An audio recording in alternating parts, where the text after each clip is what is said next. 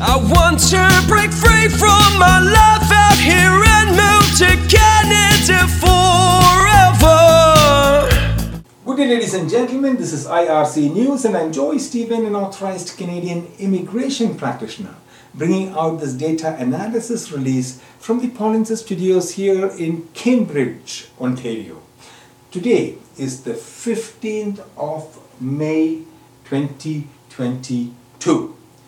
This video may be of interest to foreign nationals outside Canada and Canadian temporary residents working in NOC code 6211, that is retail trade supervisors. Okay, anybody who is in the retail industry in this supervisory position. We are bringing out we are talking about the AIPP program selection for 2019 and 2020, which will give you some understanding on the number of people being selected in this category for the AIPP program every year. Every year.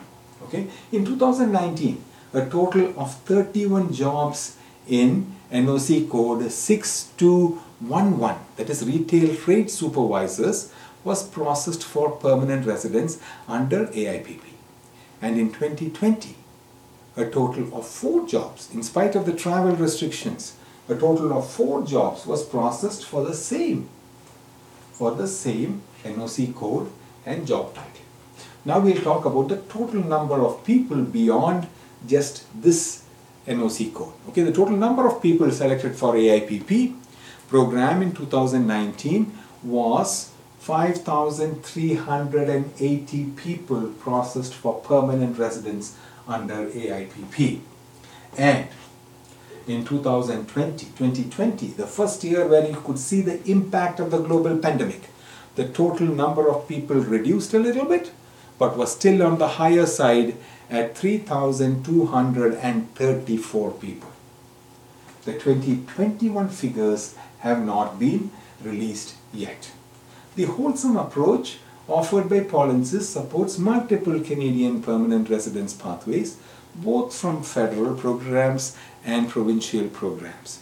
Please attend the free on-demand webinar by following the link on my screen, polinsys.com/p. Now that's all we have for this short release, and from all of us here at the Polinsys Studios, adios. Thank you.